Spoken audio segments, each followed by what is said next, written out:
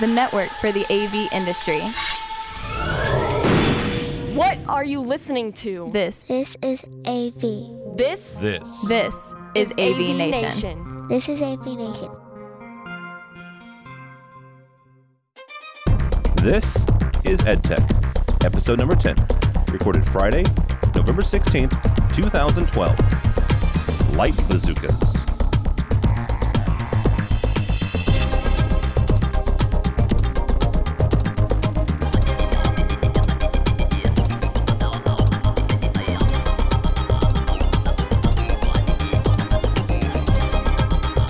It's time for EdTech, your education-focused AV show from the makers of AV Nation. My name is Tim Albright. I'm your host. With us, as always, is Matt Silverman from George Mason University. Welcome, sir.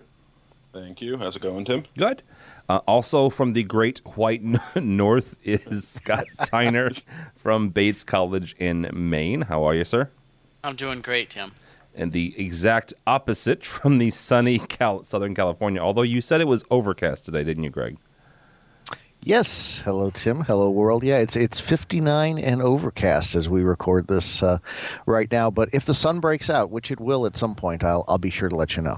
Somebody can take your parka off at that point. Yeah, somebody once told me that in St. Petersburg, if the sun did not shine the day before, that everybody got free newspapers. But this was like 20 years ago, so I don't know why that popped in my brain. That, by the way, was Greg Brown from UCLA.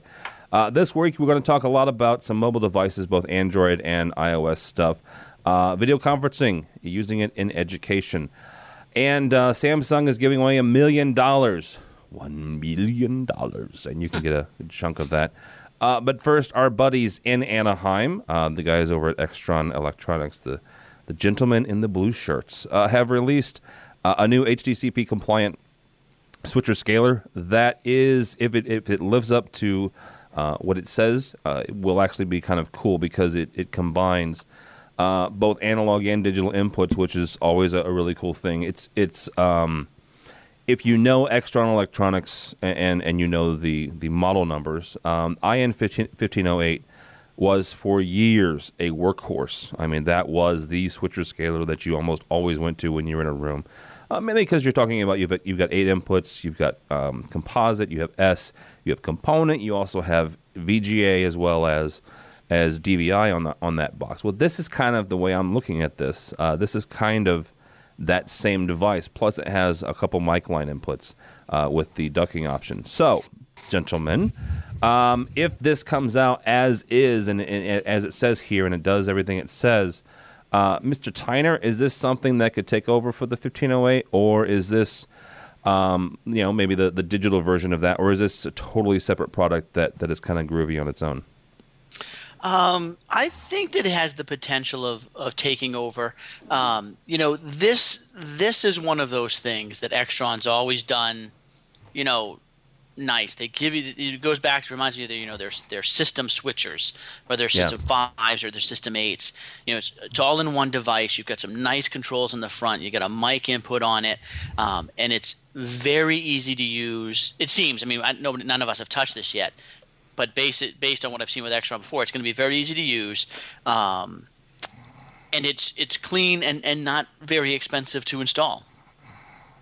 It'll be very useful in a basic classroom or conference room where you don't want to drop the $6,000 on some of the other digital media stuff that's out there. Or you don't have $6,000 to drop. Yes, so. That's right. Matt, this thing has got like I said, it has HDMI as well as VGA or 15-pin connections on it. And the output on it is HDMI. Is this something that could compete with DM, or is this in a different class as a DM switcher? No, I'd say that this is so close to actually what would be my perfect switcher. What it's missing on it is HD-based T ports. Okay. It's got everything. It's for HDMI to VGA or analog. So that covers your legacy situations. What concerns me about this one is you still need a second box to do your long distance run. And it's something I was talking with Extron reps back at a show in October about this. And they seem to be of the philosophy of adding on boxes, and I'm more of the philosophy of reducing boxes. So I think this is great. I mean, I actually could see a couple of applications where this may be a solution for us, but the idea that I have to put another box in means I'm adding another point of failure, and that's just not groovy. Okay, I'm going to ask you, because you actually talked to Extron, and I'm not asking you to put words in their mouth or to read their brain. Did you get a sense of why they would rather add boxes and, like you said, add another point of failure? And also, not for nothing, but also add another cost. Is there a reason that they're into the more boxes is better philosophy? I'm not sure. This follows their traditional thought pattern. Like you said, I remember the 1508. I used to have a truckload of them installed. This definitely seems like the logical successor to it. That being said, it just seems with Extron, they always seem to not think of like what that next step is or what that application is or that application models have changed, because this, like I said, this is so close to being what could be almost a perfect product. And it's not going to say that I may not buy it. I actually think it could meet some needs for us, but throw a couple HD based T ports on there, and that'd be awesome for me. Because of the distance limitations. Distance limitations. I mean, there's no reason anyone should be doing HDMI beyond 15 feet or so. Yeah. Greg, is this something, as you guys at UCLA move from analog to digital, that you could consider? But keeping in mind, though, you do have, like Matt said, you do have the limitation of HDMI. Yeah, and I agree with Matt that a port like that would be nice. We don't have those limitations too often. The HDMI run to the projector, probably the only one that I'm going to face with any sort of regularity here. We don't tend to put stuff scattered all over the auditorium, at least as far as inputs are concerned. I like it. It looks like a neat box. It looks like a worthy successor to the what was it, 5108, the old one? I have a couple of those the too IN myself. 1508, yeah. And I don't think we have mentioned the model number yet, have we? This is the IN 1606. So it makes sense. Well, yeah. I mean, I was sitting here for a moment. It's like, wait a second, what was the model we were about to talk about? Going madly through the Extron page here. Neat box. I think it's a good move for them. Small one-rack unit. Makes a lot of sense. And I also agree there that their method is, or their plan very much is lots and lots of boxes. And, we are doing this big change over here from all analog and button panels to all digital and touch panels, which, if the Infocom gods deed it worthy, will be the subject of a session Super Tuesday in Orlando. How's that for a plug? That was nice. There you go. Nice plug. You do this for a year, and we almost begin to sound like we know what we're doing, doesn't it? Almost, yes. Yeah, almost. But yeah, one of the things that we really that was a stumbling block for Extron was looking at the systems that we sort of compared A to B. It was a great big mess of boxes that needed to be tied together, some of which didn't rack mount particularly nicely. And we build all of our own racks, and so that was one of the big issues for us. So I think it's a good move for them. I give them a pat on the back with those caveats. I'm going to jump in here for just 1 second, if you don't mind, Tim, because I think that here's where I think Extron is thinking about when they do something like this. Is we talked previously about finding your niche and staying with it, and so we know that one of their niches is absolutely K-12, right? Yeah. And so, big time. How many times have you been frustrated where you have to buy the $4,000 or $5,000 box to do what you need to do? Mm-hmm. So what they're saying is, listen, you can buy this box and it's going to serve, most of your needs. You don't even, if you want to, you don't even need a control system, right? You've got inputs right on the front. You got a volume control on the front. Now, if your needs mean you need to send this 40 or 50 feet to a projector, well, then you can get boxes, and maybe even you get boxes you can get from any vendor you want. And, a lot of the other companies, we'll say Crestron, for example, you always have to use Crestron. They don't really like you going out and using other stuff. So I think that might be an advantage of what Extron is looking to do here. Oh, and I'll jump in. There are two other things. One that you kind of just made me think of on this box, which should be noted. One, it has scaling on the box, which I think is much better placed at the switcher than at the endpoint. I'd rather have a unified output signal throughout my system rather than having to deal with it. Deal with it at each output. I really don't like how Crestron does it. But the other nice piece of it that you kind of brought up is debundling the control system from your switcher. And it was my beef with the original MPS product. We're rolling out a lot of the MPS right now, but as we're looking at it, is particularly with how we do programming, it actually limits us when we have these all-in-one control plus matrix units. So that's nice. I think you're right, Scott. There's a nice piece there that this is just a switching unit. It's designed for a purpose, not for every purpose. You got it.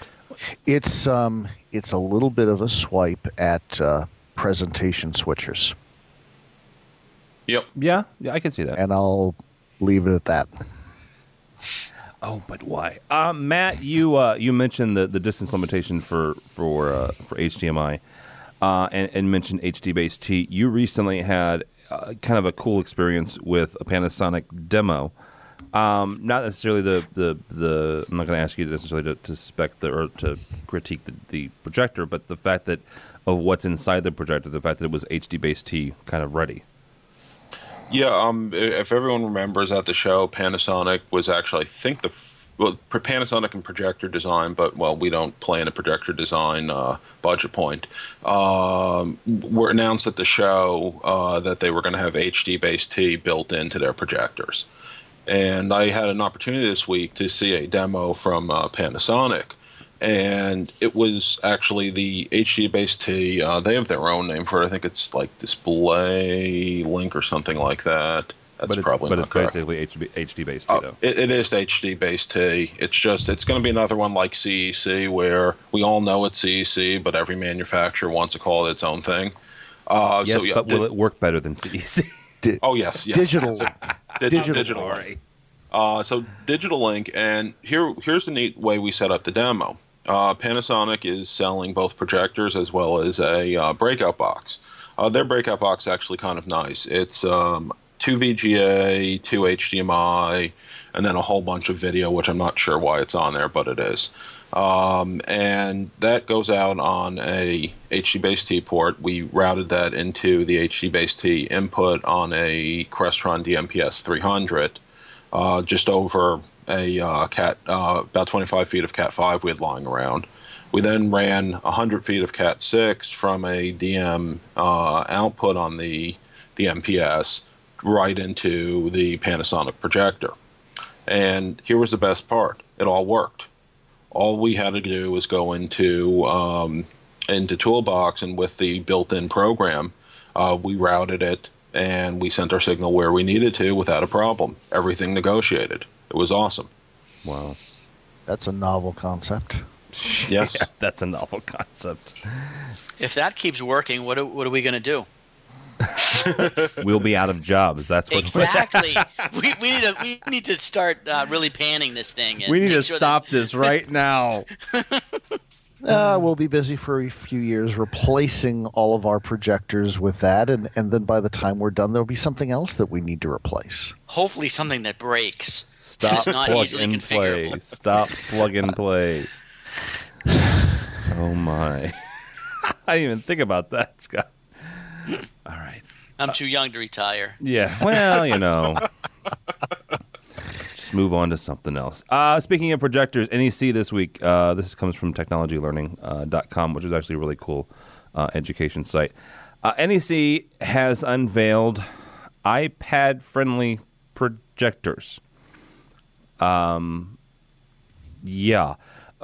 I know, and these guys have had different protocols inside them for a while. I mean, Crestron Room View has been in a number of projectors for a while, and they've got other different protocols. Epson has their own line of remote control stuff. Scott, I don't get the iPad thing. Maybe I'm being short-sighted, and maybe I'm being, somewhat anti-Apple, I guess, a little bit, but I don't get, tying yourself necessarily to one tablet. Yeah, no, I agree completely, and I think we'll talk about this more as the show goes on. I've got two real issues with this. Number one is there's not a great definition here on the article that we all read about what they're doing, but it sounds proprietary. It doesn't sound like they're licensing AirPlay. Mm-hmm. And as we'll talk a little bit more about wireless stuff, I've heard a lot about people saying, well, what about my Droid phone? What about we talked last time about Kindle Fires, or Kindle Fire HD, some of the new devices that are coming out, which is Android based also. What about the Microsoft Surface tablet? Yeah. So NEC is obviously big in education, so you think that that's why they're going this way. But I'm not a big fan of proprietary protocols like that.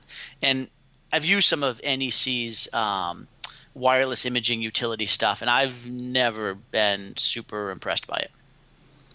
Matt, is there a reason, like Scott said, are they just kind of tying their hitching their wagon to Apple's, as it were?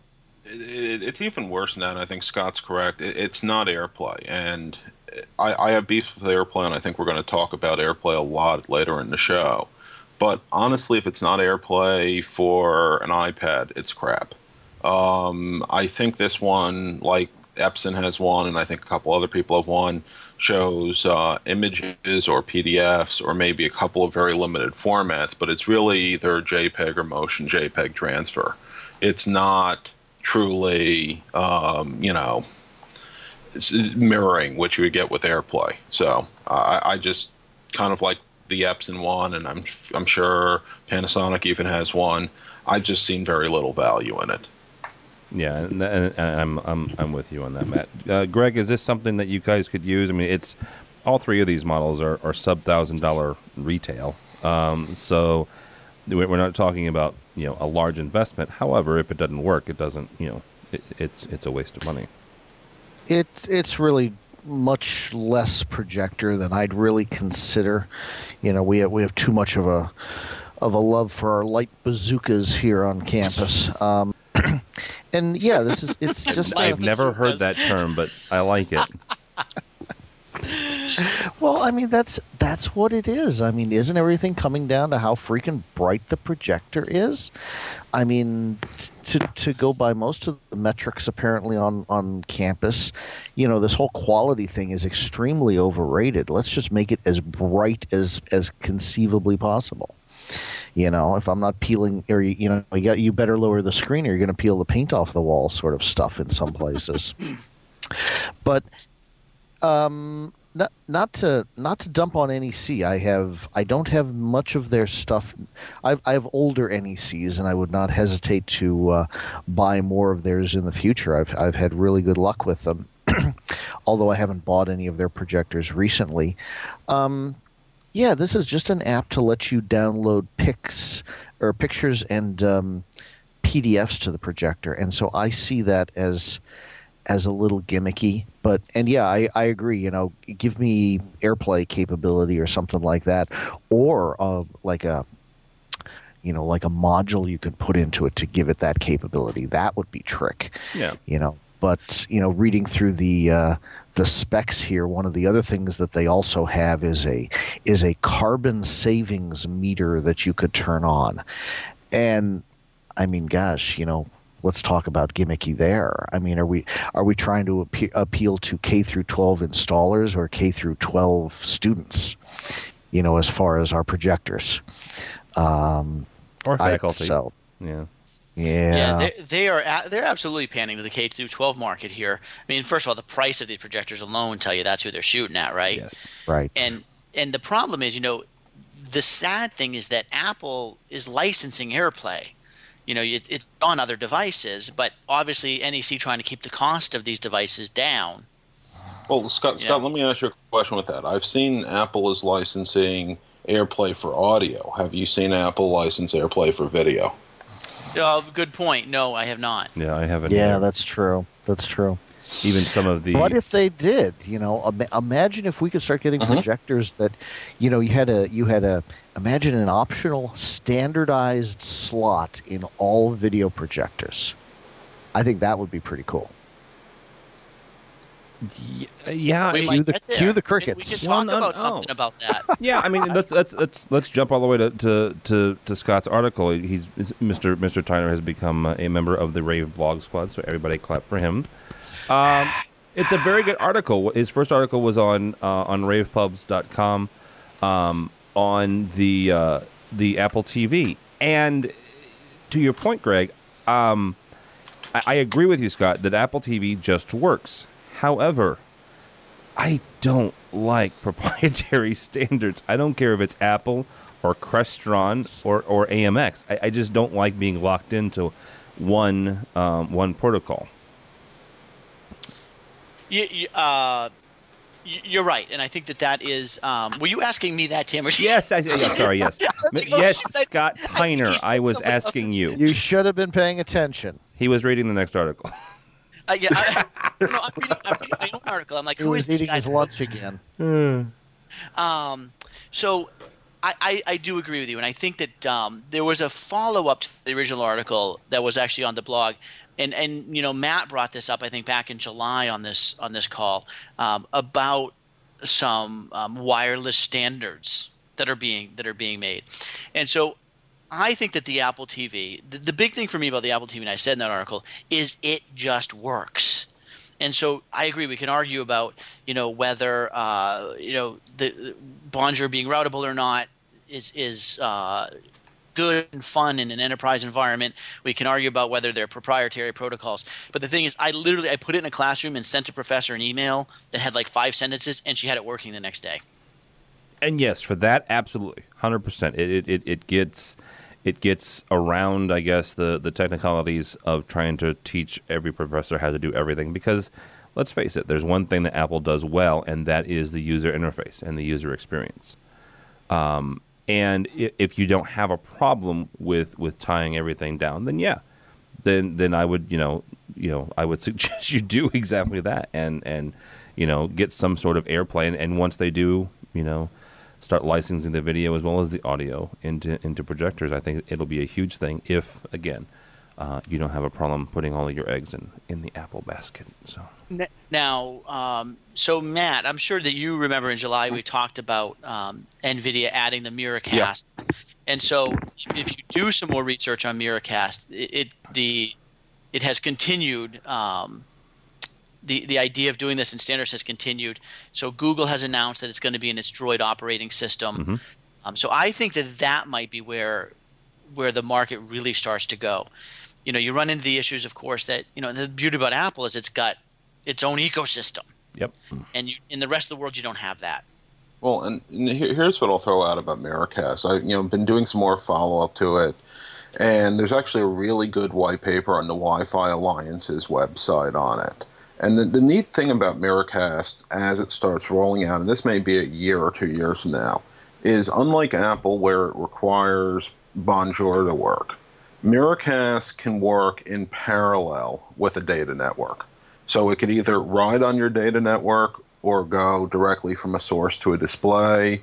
They actually have 4 different topologies based on different options, but the nice part of it is it lets you deal with a more complex networking environment than what Apple assumes, which is this whole zero config, the whole home network scenario.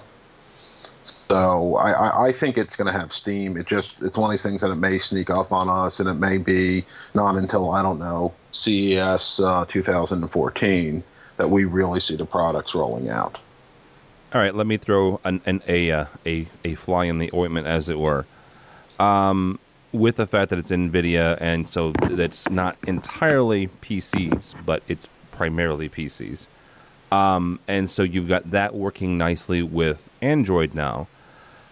What is going to be the future of the Surface, the Microsoft Surface, and how Microsoft 8, Windows 8, is going to work with all of that? I mean, do we see a scenario where Microsoft does an Apple and kind of circumnavigates the NVIDIA stuff and says, you know what, you can do exactly what the Apple's doing, only you're doing it with a Surface and a Microsoft PC? Well, they have, to some extent, they have their smart glass product, which is mostly aimed at the Xbox, but could actually move over, elsewhere.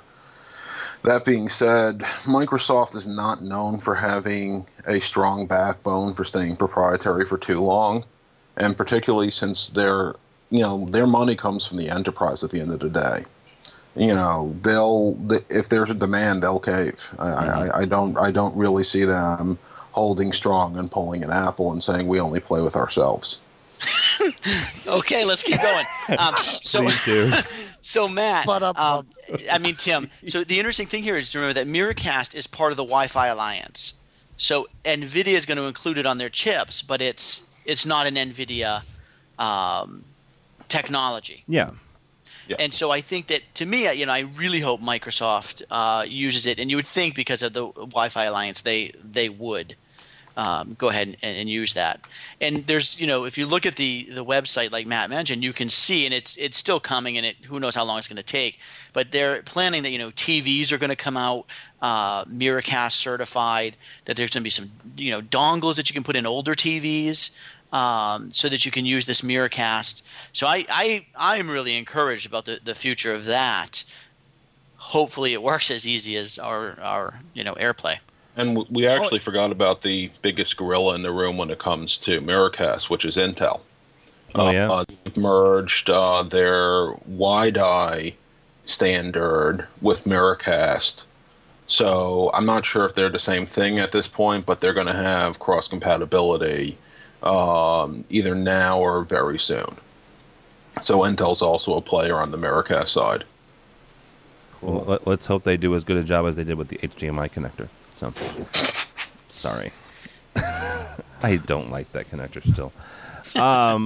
Well, here's the thing, guys. That right there is, to me, then says it's the world versus Apple, right? It's if you've got Microsoft and the Surface, playing nice with Miracast. You've got Android playing nice with Miracast. You have Intel, and most likely, if it's Intel, then you're going to have AMD, toddling along behind them. It's everybody versus the AirPlay, and from a sheer market saturation or from a sheer market share point, then are we saying that you shouldn't do the Apple TV? You should kind of bide your time and do some sort of Miracast thing? To me, I think it all depends on what you're looking at. Somebody had asked me about that article. Well, could you put it in 30 rooms? Would it scale to 30 rooms? And I'm not sure that with an Apple TV, I would put it in 30 rooms right now on my campus. For me, the really interesting question is, how does Apple change now without Steve Jobs? Are they going to stick with their kind of, we're going to do things our way? Are they going to say, I can't imagine them ever using Miracast, but finding some way to start licensing AirPlay video easier. I think that's the change. And of course, you have to remember that Apple, like NEC, is just really embedded in K through 12. Yeah.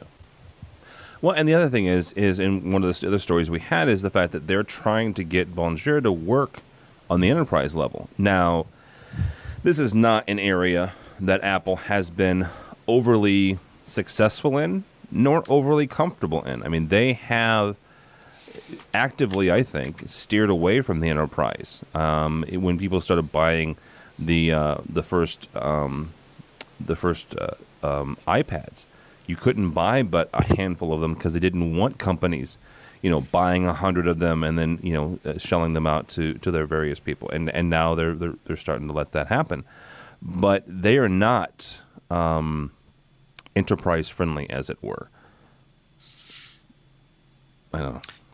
So they're not, but here's why I think they're not.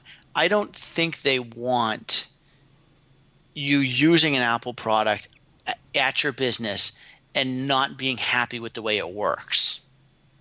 They want you to be happy with your product. And so that's why they don't want companies buying 100 of them and handing them out and then complaining that you can't use, VPN, or you can't, obviously we know you can, but they don't want you going and getting this bad experience with their product. I think they're very protective of their brand like that. Yeah. Well, and I think in the enterprise environment, it would be much harder for them to dictate the user experience the way they do in, for everyday users, for civilians out there. I don't think they could do that quite as easily in enterprise situations, and I think that's largely where they've had their success. They've been able to, make it cool and novel and make everybody want to jump on board, but they sort of dictate how the game works as far as their stuff. And I think that's how they've been successful in that area to a large extent. It is. If they can control the user experience, then they're doing they're doing well. Which rolls right into that whole guided access article, which is that Apple never let anybody use that bottom button for anything. It always had to do the same thing. And now with guided access, they're saying, well, okay, so you can lock that. So somebody might have a different experience while using an iPad. Yeah. And the thing I like about that is, and just to go into it, you can basically lock your kids, and the reason we're talking about it on this show is the fact that you can lock students into a certain app basically, and not allow them to get out of it. And so you're right, Scott. People, different people may have a different user experience on one iPad on this campus versus another one on another campus. It also makes the iPad an even more viable candidate for touch panel control, because one of the big complaints that people like CAPES, restaurant authorized independent programmers and independent programmers for AMX have said is the fact that home button you can get out of the touch panel mode at any time you want and ruin the experience. And now that you can lock that down, you could take a $500 iPad, put it into a wall dock, and it's suddenly that's all that thing is used for. And then and even if you're a home integrator, like somebody doesn't even have to know that's an iPad. Exactly. It is now the least expensive, officially the least expensive wireless touch panel on the market, regardless of what control system you're talking about. Because, it's $500. Or the Mini. Think about the Mini. I don't want to think about the Mini. The Mini is a joke. I'm sorry. The Mini is a joke. One of a good friend of the AV Week show, Rich Fragoza, is probably he and Gary Kay are probably the two biggest the two biggest Apple fanboys I think I've ever met. And he, of course, bought an iPad Mini and was all excited and was posting it on his Facebook. And I just put, why, Rich? Why? Because it's, I don't know. I want to pay $200 less for a smaller screen and a less resolution. Okay. I love those Samsung commercials with the people standing in line. Oh man, do they nail some stereotypes or what? Mm-hmm. Yeah, the best thing was some comedian, I think it was on Funny or Die, put the real iPad Mini commercial, and it nailed Apple. It's like, we wanted to have a less resolution to give you a better experience, and okay, that's fine. Who wants $1 million? Raise your hand. If we were on video, we could see everybody raising their hand. Samsung we'll put a link on this, but right now it's not working, and I don't know why. I'm clicking apply, and it's not letting me apply. Because it's closed. It's closed already? I already won, Tim. Oh, well, never mind then. Screw that. What are you still doing on the show then? They gave away $1 million. Yeah, what are you still in the show? Good for Samsung. That's really the main reason I'm mentioning it is good for Samsung. They gave away $1 million, 5 schools at $110,000 each, and and about 15 schools at $40,000 each. It was to it was for STEM education. Honestly, it was to increase science, technology, engineering, and math. So the next story we're going to talk about is from the Chronicle of Higher Education, chronicle.com. It's actually a very good education website. Flat World Knowledge to drop free access to textbooks. And here's the reason we mention it. Because of that little device we just talked about, and the fact that we've talked on this show more than once, and people smarter than the four of us have written ever since the iPad came out about the death of the textbook. What these guys had was they had basically free textbooks online, and they're saying, yeah, it's getting a bit expensive. So, Greg, is this a bump in the road, or are we really seeing the end of the textbook? I don't know yet. Certainly, what everybody's talking about, I can't imagine the current system can continue forever. Even because the trick with a lot of this was, even if you could get like a used version or something like that, a lot of these companies would revise the textbook like every year. So, well, you have to have version 12. You can't have version 11 or revision, because they've reversed the chapters around, or they've done some, silly little nonsensical change just for the sake of making it a different book. And so there's been a lot of that sort of really jerking around of the students going on. So something has to change at some point. I don't know whether, I'm not familiar with Flat World, but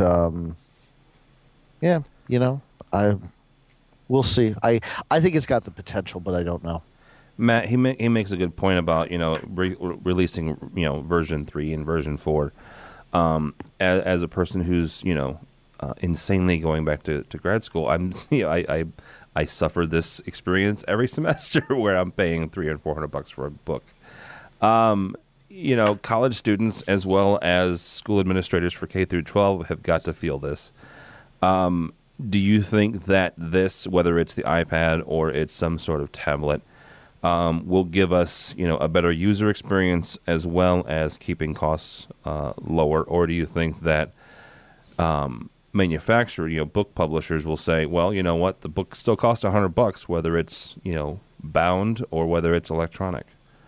I think the next step is actually rethinking the textbook, and what I think can drive digital and electronic textbooks is starting to look at what do we really need. I mean, particularly in grad school, I was reading this somewhere and I forget where it was, but they were talking about one college that had negotiated with the textbook manufacturers to just buy the chapters they needed, not the entire book. Oh. And the idea is that, I mean, you look in grad school, you may be asked to read 2 chapters out of 20 in a book, and that's it. And it's something where I think we have to, at some point, rethink how we're distributing information, because textbooks as themselves, I don't know if they're going to really speak to those who are coming up in the K-12 system as they get into college. People are learning differently. People expect a media-rich experience. Apple tried this with their textbook thing, and I don't think it really went anywhere. But I think their fundamental theory isn't wrong as our textbook consumer starts changing. And as people, I think we're all used to now using things like Wikipedia as part of our regular information gathering service. So as we look at that, quality or not from Wikipedia, it changes how we think about acquiring information. And I don't know if the real conversation is whether digital versus bound. I think the bigger problem is who controls what the students need to learn for the course. And right now the publishers want to control it by saying, you have the option of buying the entire book. And if we got to the point where we're doing more modular curriculum or, really picking and choosing what's needed, then that's where I think, digital textbooks should take off. But it really probably needs to be the device agnostic at the end of the day. Just for the record, I don't know what grad school you're going to that's making you only read 1 or 2 chapters. So Okay. See, because I'm reading my butt off. No, what Western governors, the reading that we do will usually pick and choose chapters. I mean, I may have 4 to 8 texts for a class, but I'll have 4 chapters in one book, 8 chapters in another book, which are more tied into what I'm doing. Wow. Okay. Yeah. Then you have it worse than I do, because I'll buy 1 or 2 books, but we'll read the entire sucker. Well, here's the thing. I don't actually have to buy any books, since all my books are provided digitally as part of my tuition. Well, there you go. That's a whole nother issue then. Yes. Mr. Tyner, is this something where we are seeing the demise of the textbook, or is it like Matt said, it's going to depend whether or not we can rehash this thing and reimagine the textbook. Yeah, no, Matt hit it exactly on the head. I think we'll have this discussion for a little while. Is the textbook dead? But the fact is, if it's not dead, it's on life support, and the concept of a textbook itself is dead, whether it's digital or not. When I was in elementary school and I needed to know something, I did what all of you did. Maybe not Matt. Slept through it. No, you walked over to your Blue World Book Encyclopedia, Yep. pulled out the M and flipped through it, and that concept is so foreign to my children. My children would have zero idea what an encyclopedia is, mm-hmm. right? Because they don't need to. They can get more up to date information right on the web. But I think what Matt said, and here's the genius publisher who listens to what Matt Silverman said: find a way that you can authenticate the information. And so schools are going to portals now where the information is authenticated, and that people know that it's valid. I think that's going to be the key.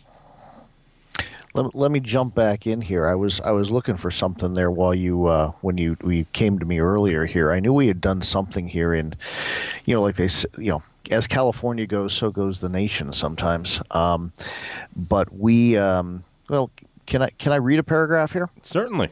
Sure. Okay.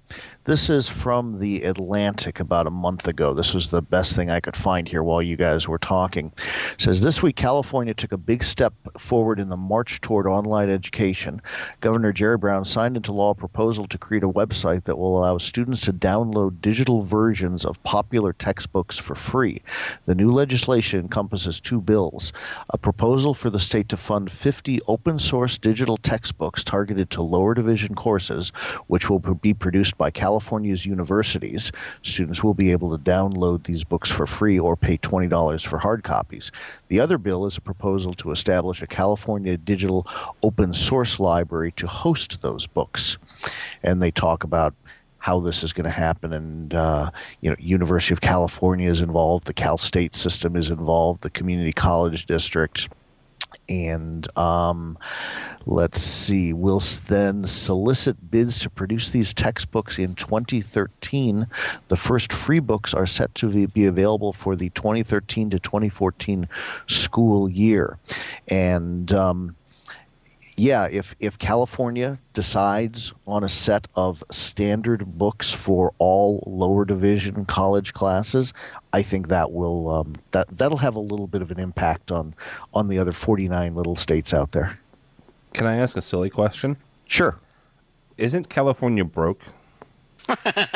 And I'm somewhat facetious, but somewhat not facetious here. I mean, and I say that because, yes, you say free, but you guys are going to have to pay for that in some way, shape, or form. They're not going to give that to you. And we are paying for high-speed rail from Palmdale to Modesto for some God only knows reason also. So you're saying, yes, you're broke, but you're going to find a way to pay for it anyway. Well, no, we had this proposition going out here, Proposition 30, and leading up to that, I mean, to listen to people around here, if it didn't pass, the next day we would be like putting the little stickers on everything with the price and just having a great big garage sale, turn the lights off and lock the door when you're done sort of thing here, following if that had not passed. But it did, and everybody's happy again. So I really don't know. State budget decisions are a little bit above my pay grade, and thank God. Understand. All right, from bizjournals.com, the guy from who is his official title is Video Evangelist from Life Size, writes a pretty good article about video conferencing in higher education. Real quick thing, we don't have Life Size at my campus. We have 2 Polycom systems, and we use it. Two. Wow. One's at a separate. We have 3 or 4 different remote campuses, and one is there. It's a research facility for rivers. I'm right next to the Mississippi, if nobody knew that. So we've got a pretty good-sized river right outside of our front door, so we have a research facility there. Not like the ocean, like you 3, but I got a good-sized river. And so, it's one of them is at a research facility to talk to other scientists that deal with like the Core Magdalena folks down in Colombia, the Chinese dealing with the Yangtze River, and so these guys chat back and forth. The other one, though, that is on our main campus is used for distance learning. The town that I live in, and the town that the college is in, is called Godfrey. It's a very small area, and we are surrounded by farm communities, and so we have, like a lot of you guys have, programs for high school students who can take courses while they're a junior and senior in high school, and when they graduate high school, they already have college credits waiting for them, basically. And to help facilitate that, we have these remote campuses. And so all of these high schools have a Polycom system hooked up, and then our instructors go into our Polycom facility and are able to teach these multiple endpoints for these college credits. This guy talks about, No Child Left Behind and just trying to get these things in here. I just wanted to bring this up to you guys and ask the question, and Greg, we'll start with you. Is a dedicated video conferencing system, whether it's LiveSize or Polycom or Cisco, does it make sense anymore? Or should we start going down the road of a Blue Jeans or the Vadio system that kind of brings everybody together and uses disparate systems, whether it's Skype or Google Talk or Microsoft? Well, it depends on what you mean by a dedicated system. Many of our systems are dedicated, but they're dedicated carts with a monitor and a little codec sitting on the shelf that we wheel around campus. That's really what most of our video conferencing has become. Now, true, we're not big remote site sort of thing. If you can't come here to where the pretty buildings are, we largely are not interested in you. How snobbish. What kind of outlook is that? That's not a sunny outlook. Kidding. That's the University of California outlook. We're elite and we know it. So those are a dedicated system. We had 2 dedicated rooms, nicely done up. One was sort of a small TV studio, and one was basically a large conference room that had the trick lighting and everything to do really nice video conferencing. And we've decommissioned both of them in the last few years and using them for other things because there just wasn't that formal sort of go to a pretty room sort of need for video conferencing. So if you consider those dedicated, I think there's still a use for that, but I agree that, Blue Jeans or the thing we were talking about, I think last month there with Polycom or what Vadio's doing, it is just moving to the more and more portable and like I said earlier on a different topic, this quality thing is so overrated. Jeez. Yeah, that is true. I mean, when people will just as easily watch YouTube videos as they will their Blu-rays, then yeah, you're right. Yeah, it's becoming more of a software solution, and it was an interesting article, but a lot of it struck me as somebody who was writing for a hardware company that really hasn't come to terms with that, and then I noticed he works for LifeSize, which he works for a hardware company that really hasn't come to terms with that. Oh, yet. Wow. Ouch. So there goes that endorsement. Yeah, well, scratch them off the list. All right, Mr. Tyner, is it? Are we done with hardware? Is he right? Well, I think that in a lot of respects, Greg is right in that, you know, we used to build these beautiful rooms with lights and blah blah blah. I don't think people care about the quality, that type of quality anymore, but they do care about the fact, and I think that Simon writes about this in his article, that you can see and hear who you're talking to. And, you know, like you just mentioned about your research institution, right? If they're trying to conference with China and every other minute they're going, what? Can you hear me now? What? Huh? What? And you know, they're dropping out. You're wasting time and money. Yeah. And so Polycom and Tamberg have got those nice QoS settings for your network and can, you know, help you get those stronger, better quality connections. So I think that that's the piece that we're going to see start being built into other items and other products for less money. So I think the big fancy $100,000 video conference rooms are gone, but the quality of seeing and hearing somebody needs to still be there. And I agree with that. Matt, are we done with quality? Well, I see this one a little bit differently. I see both a divergence and a convergence happening. The divergence is, I think you're really seeing video conferencing going to two extremes. You have your mission-critical applications. We actually, believe it or not, you mentioned the Chinese researcher, but we actually have a active program with that, where we're using very high-end Cisco telepresence. Okay. And that's not even $100,000 a room. That gets up into, you know, $250,000 plus a room. And that type of experience, I think, has its place both, you know, in what we do for research for signature applications. We actually have a program in Virginia called 4VA, which Cisco is a major partner of course, which is providing telepresence at 4 Virginia institutions to share instruction between the institutions in a close to in-person model, but throughout the Commonwealth. And it's actually it's moved faster than we thought. They're doing language instruction, they're doing some science instruction. And the idea behind this is not to duplicate departments that already exist at other universities. So, for example, Chinese is one of the programs I know. I think there's a Korean program, but it's basically that every college doesn't need to have that department, but their students can still have access to the coursework. So that's kind of your high-end application. But getting on this other thing, which is, you know, how do we bring in sick kids, or how do we bring in the occasional thing? I think it speaks to actually what Greg was getting at, which is the quality doesn't matter as much as the video conferencing people think it does, particularly the video conferencing hardware folks. And that's where I actually see perhaps the future of this is our lecture capture systems and our lower-end video conferencing requirements merge. And you end up with a system which you can record from, but also, you know, bring someone in over Skype or via Blue Jeans Bridge or something like that if you need to.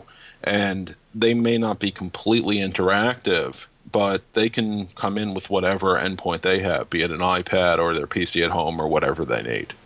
Yeah. All right. We still haven't solved this one. So, last but not least, last month on the program, we were very nice to Extron. We were very nice to, and we were even nice to them at the beginning of the show. And I'm not prefacing that because I'm going to be mean. Bad. I'm just going to ask a simple question. If the reason they dropped out of Infocom, the trade show, was because nobody goes to trade shows anymore, then what were they doing at Educause? Only question. Go ahead. I challenge anyone to. Oh, wait a second. I'm not supposed to beat up on Extron. What the heck? I would challenge anyone to tell me what they have dropped out of other than Infocom and the Infocom-related shows like the ISE. European one. ISE, exactly. Thank you. I've seen them at a couple of different things. They were at all of these local events and local trade shows and things like that. What was the one in Vegas that they were there right before Infocom? EduCom? No, it wasn't EduCom. University Business. Yes. UBTech. UBTech. Yeah, UBTech. I can explain this to you, Tim. Okay. So several years ago, Matt, myself, and others We'll just say without limiting anybody's career here, like we talked about last time, cost Extron a great deal of money. And they simply could no longer continue to support that kind of expense. So it is Scott Tyner and Matt Silverman's bar tab. Who? No, nobody. Let's not get too in detail. Let's just. Oh, I could have gone worse if it was in Vegas. I don't remember which town it was in, to be honest with you. So it was your bar tab. I really don't remember which town it was in. You're not helping yourself, Tyner. Which was it, Matt? Do you remember? Was it Orlando or Vegas? I think that was Orlando in 2009. Yeah, I think it was Orlando 2009. Apparently very good times. Wow. I think they will come back. To the show. I think with Infocom, it became just such a gratuitous, can I say, pissing contest? Sure. Between Crestron and Extron to see who could have the biggest booth and the biggest party. It was really largely silly. And I think, and I wrote a blog on this. It's one of my old av1.org blogs. I think they kind of jumped the shark as far as the show went. They had no place they could go, and anything other than the full-on pullout just has us, scratching our head and saying nasty things about them behind their back, as if they're not listening to everything we say. Whereas if they had done any sort of cutback, we would have been guessing and wondering and saying worse, business-related things. Are they not healthy? Are they going away? Are they having problems? I think it was probably just the cleanest change they could make, and I predict they'll be back in 2 or 3 years in just some sort of small. They'll have a booth with their new products and literature and stuff like that. Something real basic. See, and I don't think they'll be back forever. Yeah, they're not doing classes. They don't have people. We go to Infocom to listen to the rock stars in our industry, the really brilliant people out there in the AV world. So you're not going to send anybody to this show anymore to listen to the other minds out there in the industry. I mean, Extron has made some stupid decisions, but I don't see where that's. I would be really amazed if they really felt that they were that. We are a rock, we are an island sort of mentality. And see, here's the thing I would argue is the fact that there are some rock stars inside of Extron who are being prevented from being at Infocom. And not only is that doing a disservice to those people, but it's also doing a disservice to us in the industry. I'm not going to. This is the last thing I'll say on this because it was a funny story because EDUCAUSE was this last week, and I still don't get it, and just my gut feeling says it wasn't a business decision. It was something weird, and that's just me. Well, to give you the trade shows are dying. Our executive director was on the program committee for EDUCAUSE, and she was actually telling me, I forget what the number she said, but they had something like a 10% more turnout than they expected, record-setting numbers. I mean, they couldn't have been happier. Good. So, the idea that the trade show is dying, I think, is very overrated.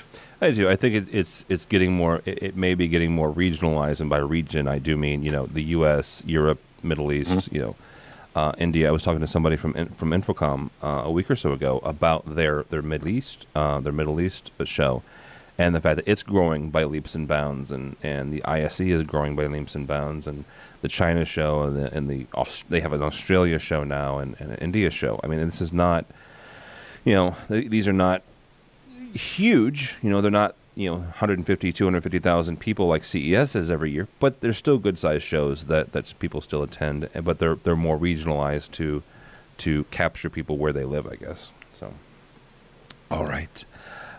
Thank you so much for listening. That's all the time we have for EdTech. With us has been Mr. Scott Tyner from Bates College and also one of the newest folks at the Rave Pubs blog squad.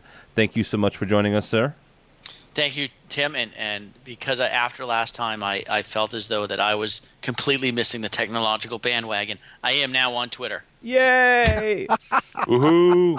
Or I should say, I've always had an account. I just finally remembered what my password was. Scott's no longer a Luddite. That's No. the part you're not supposed to admit to, Scott. So what is your password, Scott? I'll tell you a funny story about that after we get off the air. All right, what? How about this? At least give me your Twitter handle. How about that? It's S Tyner at S Tyner. At S Tyner. All right. Steiner. There used to be a wrestler named Steiner. Really? I was in wrestling when I was a kid, so it was yeah. As in Beer Steiner. Yeah, as in Beer Steiner. Yeah. Also with us down the East Coast from here is Matt Silverman. He is from George Mason University. Thank you so much, sir. Thank you, Tim. Where can people find you? Also, your not only just your website, but also the Twitter as well. Sure. You can find me on Twitter at msilverm, or my website is nextedutech.com.